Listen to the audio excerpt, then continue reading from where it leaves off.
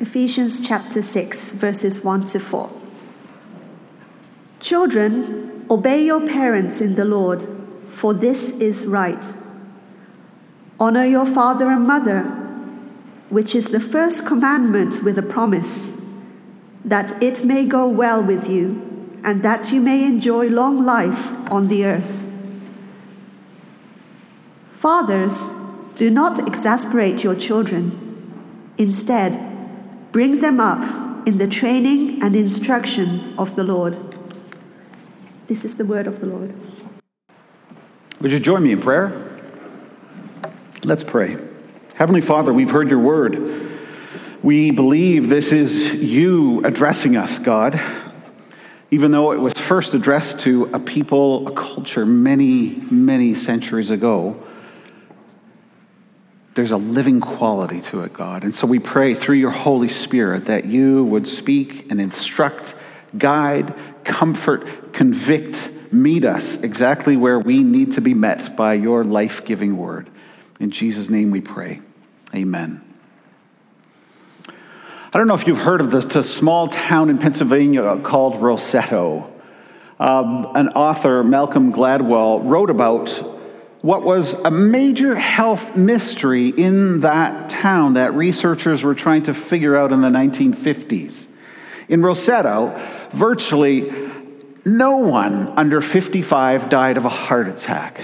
No signs of heart disease among that population. And this was in a time where there were not the cholesterol-reducing medical assistance that were available. And many people were dying young of heart disease, heart attacks. In Roseto, for men over 65, the death rate from heart disease was roughly half that in the broader United States.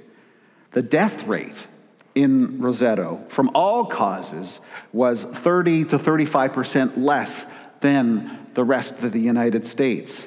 There were no suicides, researchers found. There was no alcoholism. There was no drug addiction. There was minimal crime. They didn't even have anyone on welfare in Roseto. These people were dying of old age. That's it. And the researchers were mystified about this. What is going on? What are these people doing well that we need to learn from? So researchers systematically studied that town and its population, and they eliminated all sorts of different factors. Diet, nope, not that. Exercise, nope, they do that. Genetics, nope. Environmental conditions. They weeded out all these factors, and the reason that they concluded in the end that was that the mystery of Roseto's well-being was the social context of the town itself. They looked at how the citizens treated one another, how they visited one another, how they stopped in to chat and would enjoy conversations, how they would cook for one another in their own backyards. In Roseto, the love and the care people had for one another had this astounding beneficial effect on people's health. It generated this profound social well-being. It was a little taste of God's kingdom, a sign of the power of restored relationships. Because when our primary relationships are healthy and whole and holy, relationships with our parents, with our families, with our neighbors, it's like there's this spillover effect into our communities, which are then more likely to be healthy and flourish themselves. Paul, in the book of Ephesians, is proclaiming the profound effect of the good news, and he would probably use Roseto as a case study of how this is a taste for what the impact of the gospel would look like, because it is intended to promote flourishing relationships that spill over into healthy communities. Paul, in the passage we've been looking at, Ephesians 5, he begins in verse 21, we're now in chapter 6. He is looking at how our primary relationships are made whole. What Paul is doing here in Ephesians at that time, it was a pretty revolutionary thing, because he's taking first century relationships, first century understanding of human relationships, and he's pretty much turning it on its head. He is upending the established order for how people understood these things. All in the name of, this is what a Spirit-filled life is about. You remember, that is the critical piece. Paul says, be filled with the Spirit, and then he talks about these consequences that happen. And part of the consequences that happen now are in our social relationships, human relationships. They get reordered. They get transformed. Now, because of sin, human relationships are still distorted, still exploited, still twisted, still not aligned with God's good designs. And you know that's still going on. That's still going on, and so people need to protest. Yesterday, across the world, there was this women's protest. And I don't know what political stripe you are on. That really doesn't matter, because part of the good that was going on in those marches was a desire and a hope for human relationship to rise above fear and intimidation. It was an affirmation that God's design for human relationships is for all people, no matter who they are, that their image of God should be affirmed and blessed. But that's not the way it is in our world. And so we need to protest. And so we need the gospel. Jesus Christ enters this world of broken relationships, and through his Spirit, he begins to untangle and restore those broken relationships. Because Jesus alone makes things great again. And in this section, Paul is working with what people in that culture call the household code. Many philosophers of the day would sort of publish or put out their own household code. It would be a list of activities or behaviors that you would expect in core relationships. In the first century, these household codes would spell out what would be expected in 3 relational spheres: husband and wife, father and child, and then master and servant. That is what Paul is working through here.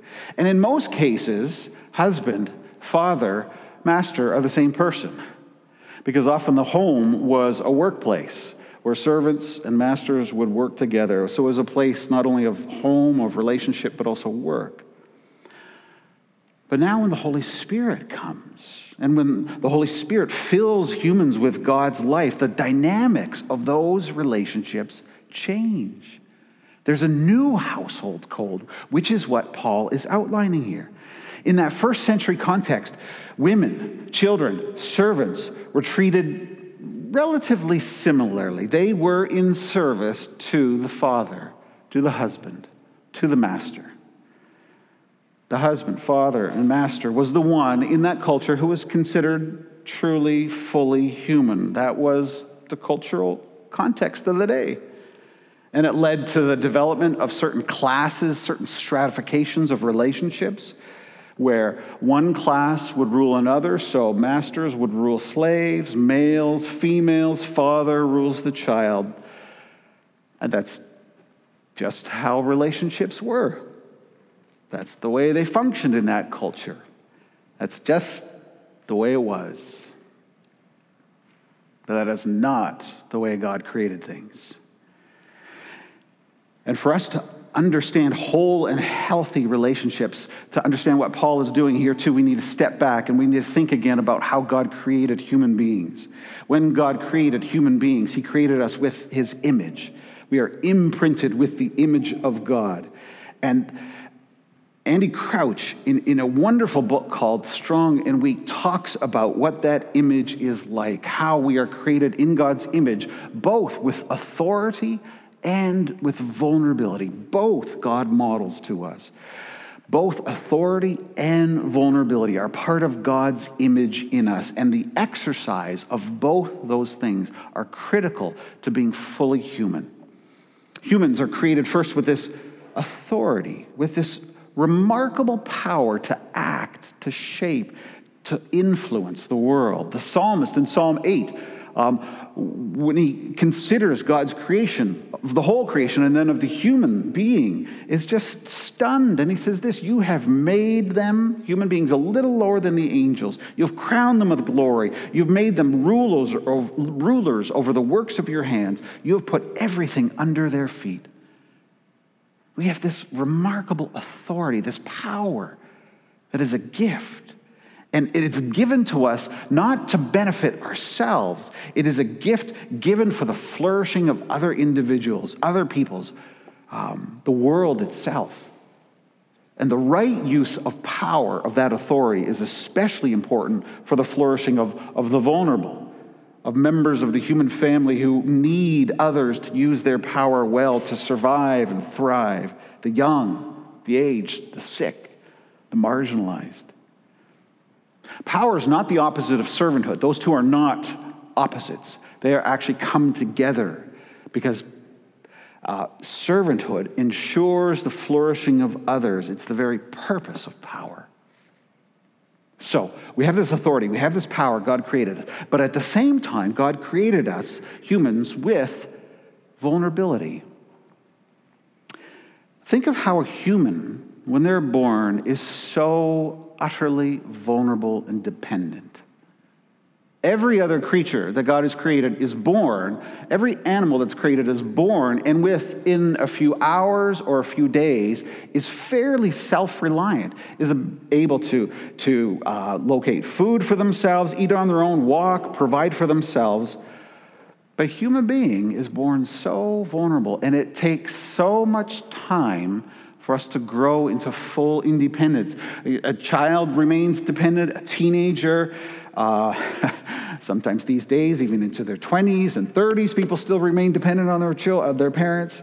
But we're just vulnerable, dependent beings. And in the history of human relationships, that pair of vulnerability and authority, that image of God in us, has been distorted and often exploited. People might function with all authority and no vulnerability, or people are left to function with no authority and all vulnerability. And so human relationships get deformed so that the vulnerable, women, children, servants, are being exploited, being used by those who are privileged with power, mostly males. But that's just the way the world works, right? That's just how relationships function. That's just the way it is. But not so with Jesus Christ. Jesus Christ enters that world of broken, twisted, disordered relationships and that status quo, that the way it is, and he turns it upside down. The gospel of Jesus Christ changes everything, including all the dynamics of human relationships. So Paul is reframing human relationships here around that central dynamic of God's self-giving love. In Jesus Christ, we see the gift of God. Jesus is giving himself fully. Jesus, who is all authority, gives himself and becomes all vulnerability, even to death on a cross. And Paul sees the wonder of that and then begins to imagine and reframe all our human relationships around that gospel dynamic, that core reality of Jesus. The last 2 weeks we looked at how this has been worked out in marital relationships. And today we're going to explore quickly what that means in families, in the very up close and personal, intimate relationships of parents and children. And again, this really impacts all of us, right? Because unless you're hatched, this is you. You've been born into a family, into parents. Every one of us have been born to parents, and the relationship that we have with parents is so formative, so powerful in our lives.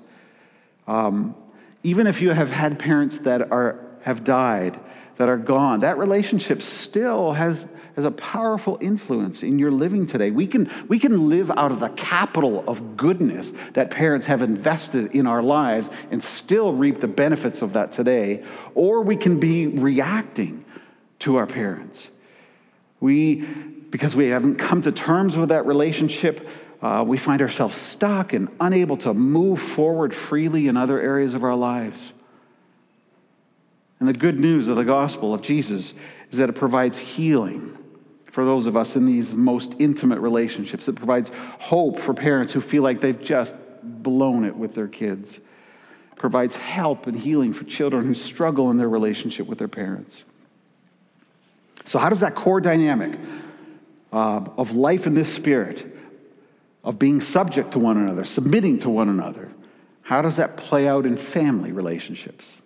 Paul says, children, obey your parents in the Lord, for this is right. In the reality of human reproduction, vulnerable children are born into families where someone has to exercise authority for their flourishing. By nature, by creation, by God's design, parents are invested with that authority, with the power for the flourishing of their very vulnerable children. So parents, own that authority. You have been given that authority to exercise on behalf of your children, to promote their flourishing.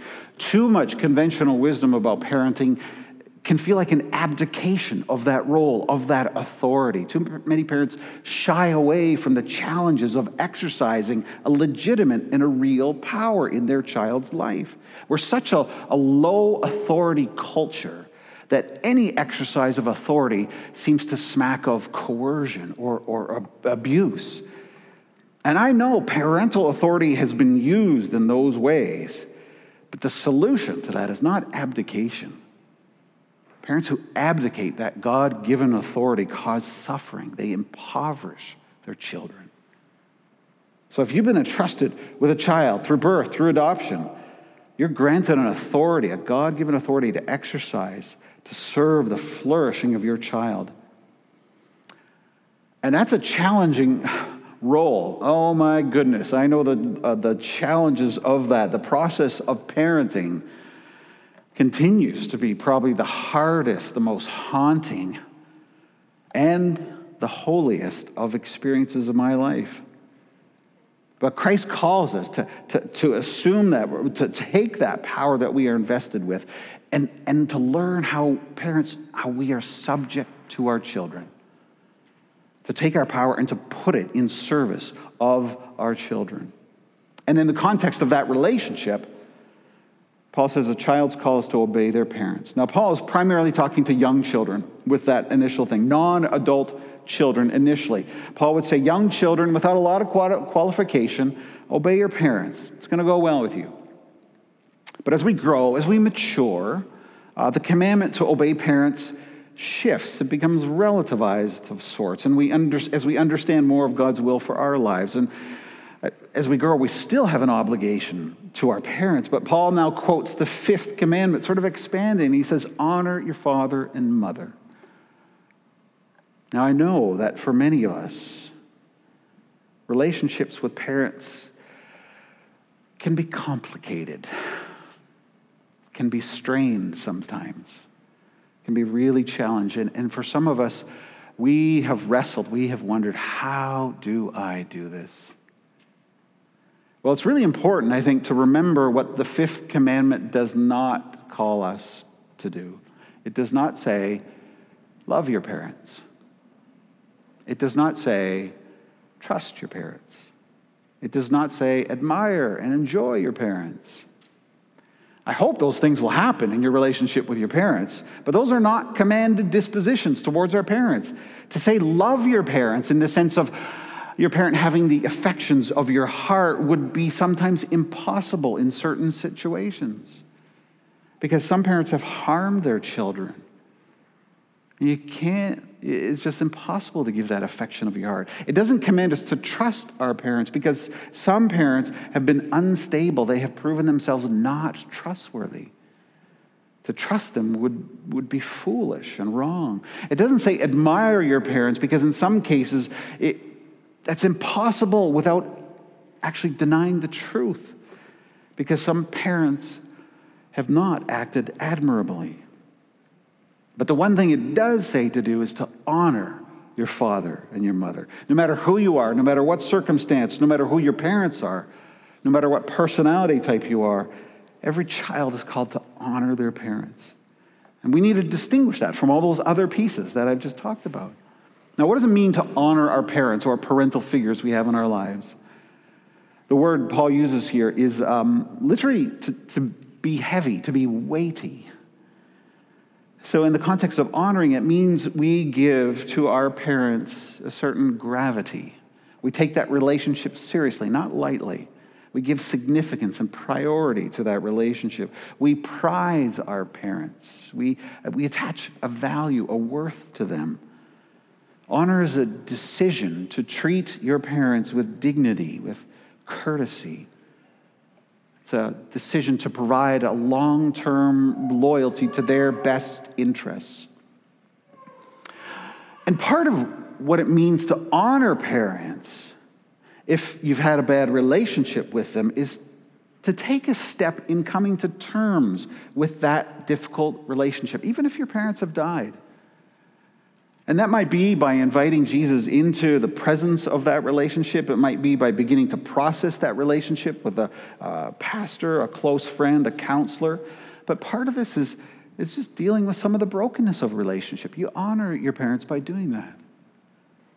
Another part of honoring our parents is by forgiving them.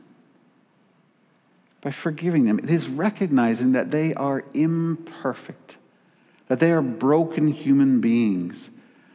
And while maybe they have had good intentions, they unintentionally harmed and hurt, and you felt it and you experienced it.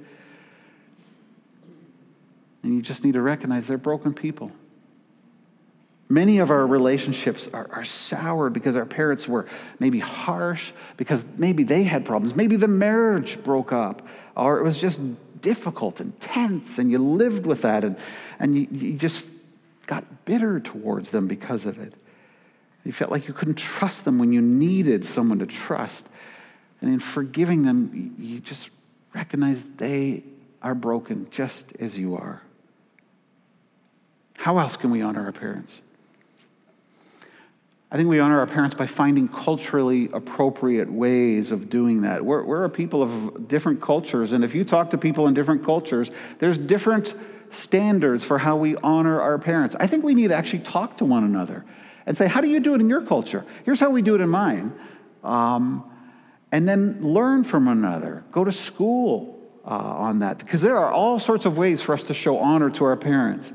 I think it just means remembering birthdays, calling them when you don't feel like it. And it's interesting, as our parents age, we can honor them in very practical ways. As our parents age, we as children become a little more powerful or a little more strong in that relationship.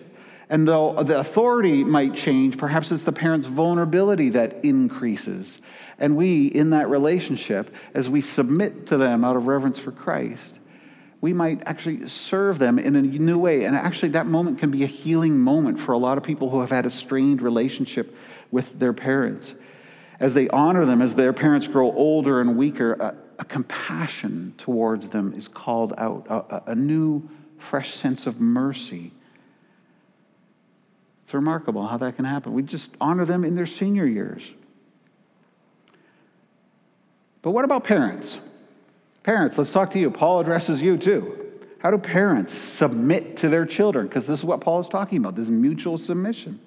How does a parent subject themselves to their children? Paul writes, fathers, inclusive fathers and mothers, do not exasperate your children. Instead, bring them up in the training and instruction of the Lord. Paul's calling parents not to provoke their children to anger. Think of this. It is possible to create in our children a settled disposition of anger, a disposition of just being frustrated and resentful. It is very possible because of our parenting to raise angry children. And that doesn't mean, that children will, occasionally get angry at you because of some limitations that you're placing on them. But if we're not submitting ourselves to our children, not using our authority to serve them, it can create the settled disposition of frustration, of resentment. Now, what can create that? One way you can create that resentful, frustrated, angry kid is to be unbalanced. If you over-discipline, if you only use discipline, if it's all authority, if you have too many rules, if you're only exercising authority without any sense of vulnerability, you're forgetting your kid is human. She is in the image of God. He's not a dog or a cat to be trained. This is a human, precious life. On the other hand, if you only reason with your child, if you only dialogue and talk and persuade and defer to them, you're going to frustrate them. just as much as you would if the other way, because you're forgetting they're not yet adults. You're asking of them of something that is not yet developmentally appropriate. If you overdevelop, if you over-discipline, you're forgetting they're humans. But if you under-discipline, if you always try to coax and talk and let them run things, you're forgetting they're not adults yet. Another way this can happen is when parents place on their children so many of their hopes and dreams and aspirations. And this is probably a big one for most parents. It happens all the time when a parent places upon their children a burden of expectation, to turn out just right, to do well in school, to be polite, to be well-adjusted, to have friends, to be popular, to be athletic, to become a doctor or a lawyer or an architect. For so many parents, we can impose on our kids our hopes and really our own emotional needs. What we're doing, we're trying to fill our heart by drawing some referred glory of our children into us. Our ego needs them to succeed somehow. And children, they got a radar for this. They can feel it. They can sense it. They can feel how impossible it is to fulfill those expectations. And it leads them to get angry because they're faced in an impossible situation of trying to provide for you what a child should never have to provide for a parent. You're asking your child to do what only God can do for you. It's an impossible burden for a kid to carry. No wonder a kid might rebel or get angry. Let me rephrase it another way. All of us, every human being, is built to know family love. And that family love is this unconditional love and acceptance.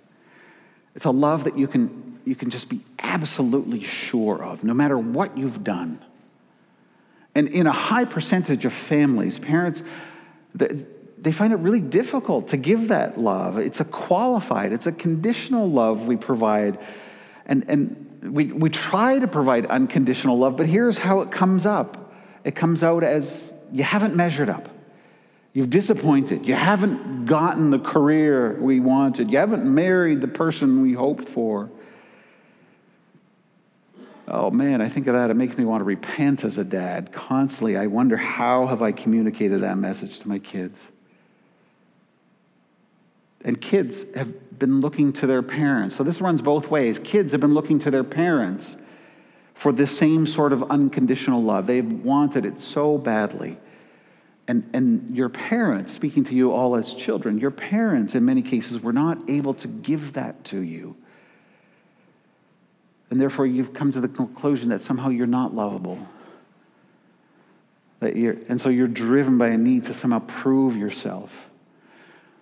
Because here's the truth, your parents could never, ever provide that sort of love for your heart. Here's what the gospel provides. Here's the secret of the gospel, that it provides whole relationships in families among parents and children. To both parents and children, the only way we are going to be able to really honor one another, parents honoring, submitting to children, children honoring, obeying their parents, the only way we're going to do that is when we are free to disappoint them. When we're free to displease them. Seriously. The way to be free is to displease them. It is because what we're doing is we turn our hearts to God and we go get from God what we've always wanted from our parents, or what we seek to find in the love of our children. And we stop blaming them for not being able to be God to us.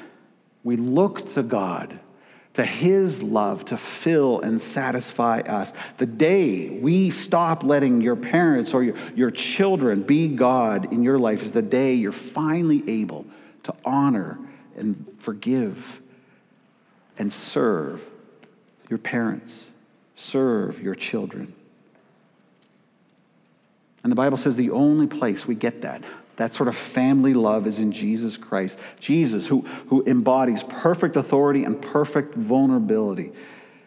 Look at Jesus. Jesus, who was all authority and yet became for us all vulnerability, dying on a cross. That, friends, is the new power. That is the dynamic we remember and we live out in our relationships. That is the dynamic we participate in these relationships. This vulnerability of Jesus, this sacrificial service of others, and in so doing, we are participating in the full authority that Jesus has given to us. Let's pray.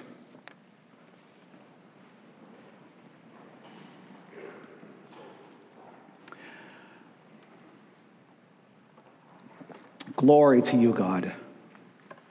Glory to you, for you are filled with authority, filled with sacrificial love, filled with this radical vulnerability. We praise you, God, that this is who you are. Thank you, Lord. We bless you. This is your character. This is your story. This is our story, God. We are your people. And so this is our story. You've given us a new creation, God, in Jesus Christ. The old is gone, the new has come. You have sent us in this world to be fully restored image bearers of you, to live a new way in all our relationships, to meet hate with love, to give dignity and honor to all. God, you commission us for this. We pledge to be your people, people who will die with Christ but rise to his new life. We will do this, God. If you would come and fill us with your Holy Spirit, empower us to live these radical new relationships. In all our honoring of one another, may we be a bright, beautiful witness for Christ. In his name we pray. Amen.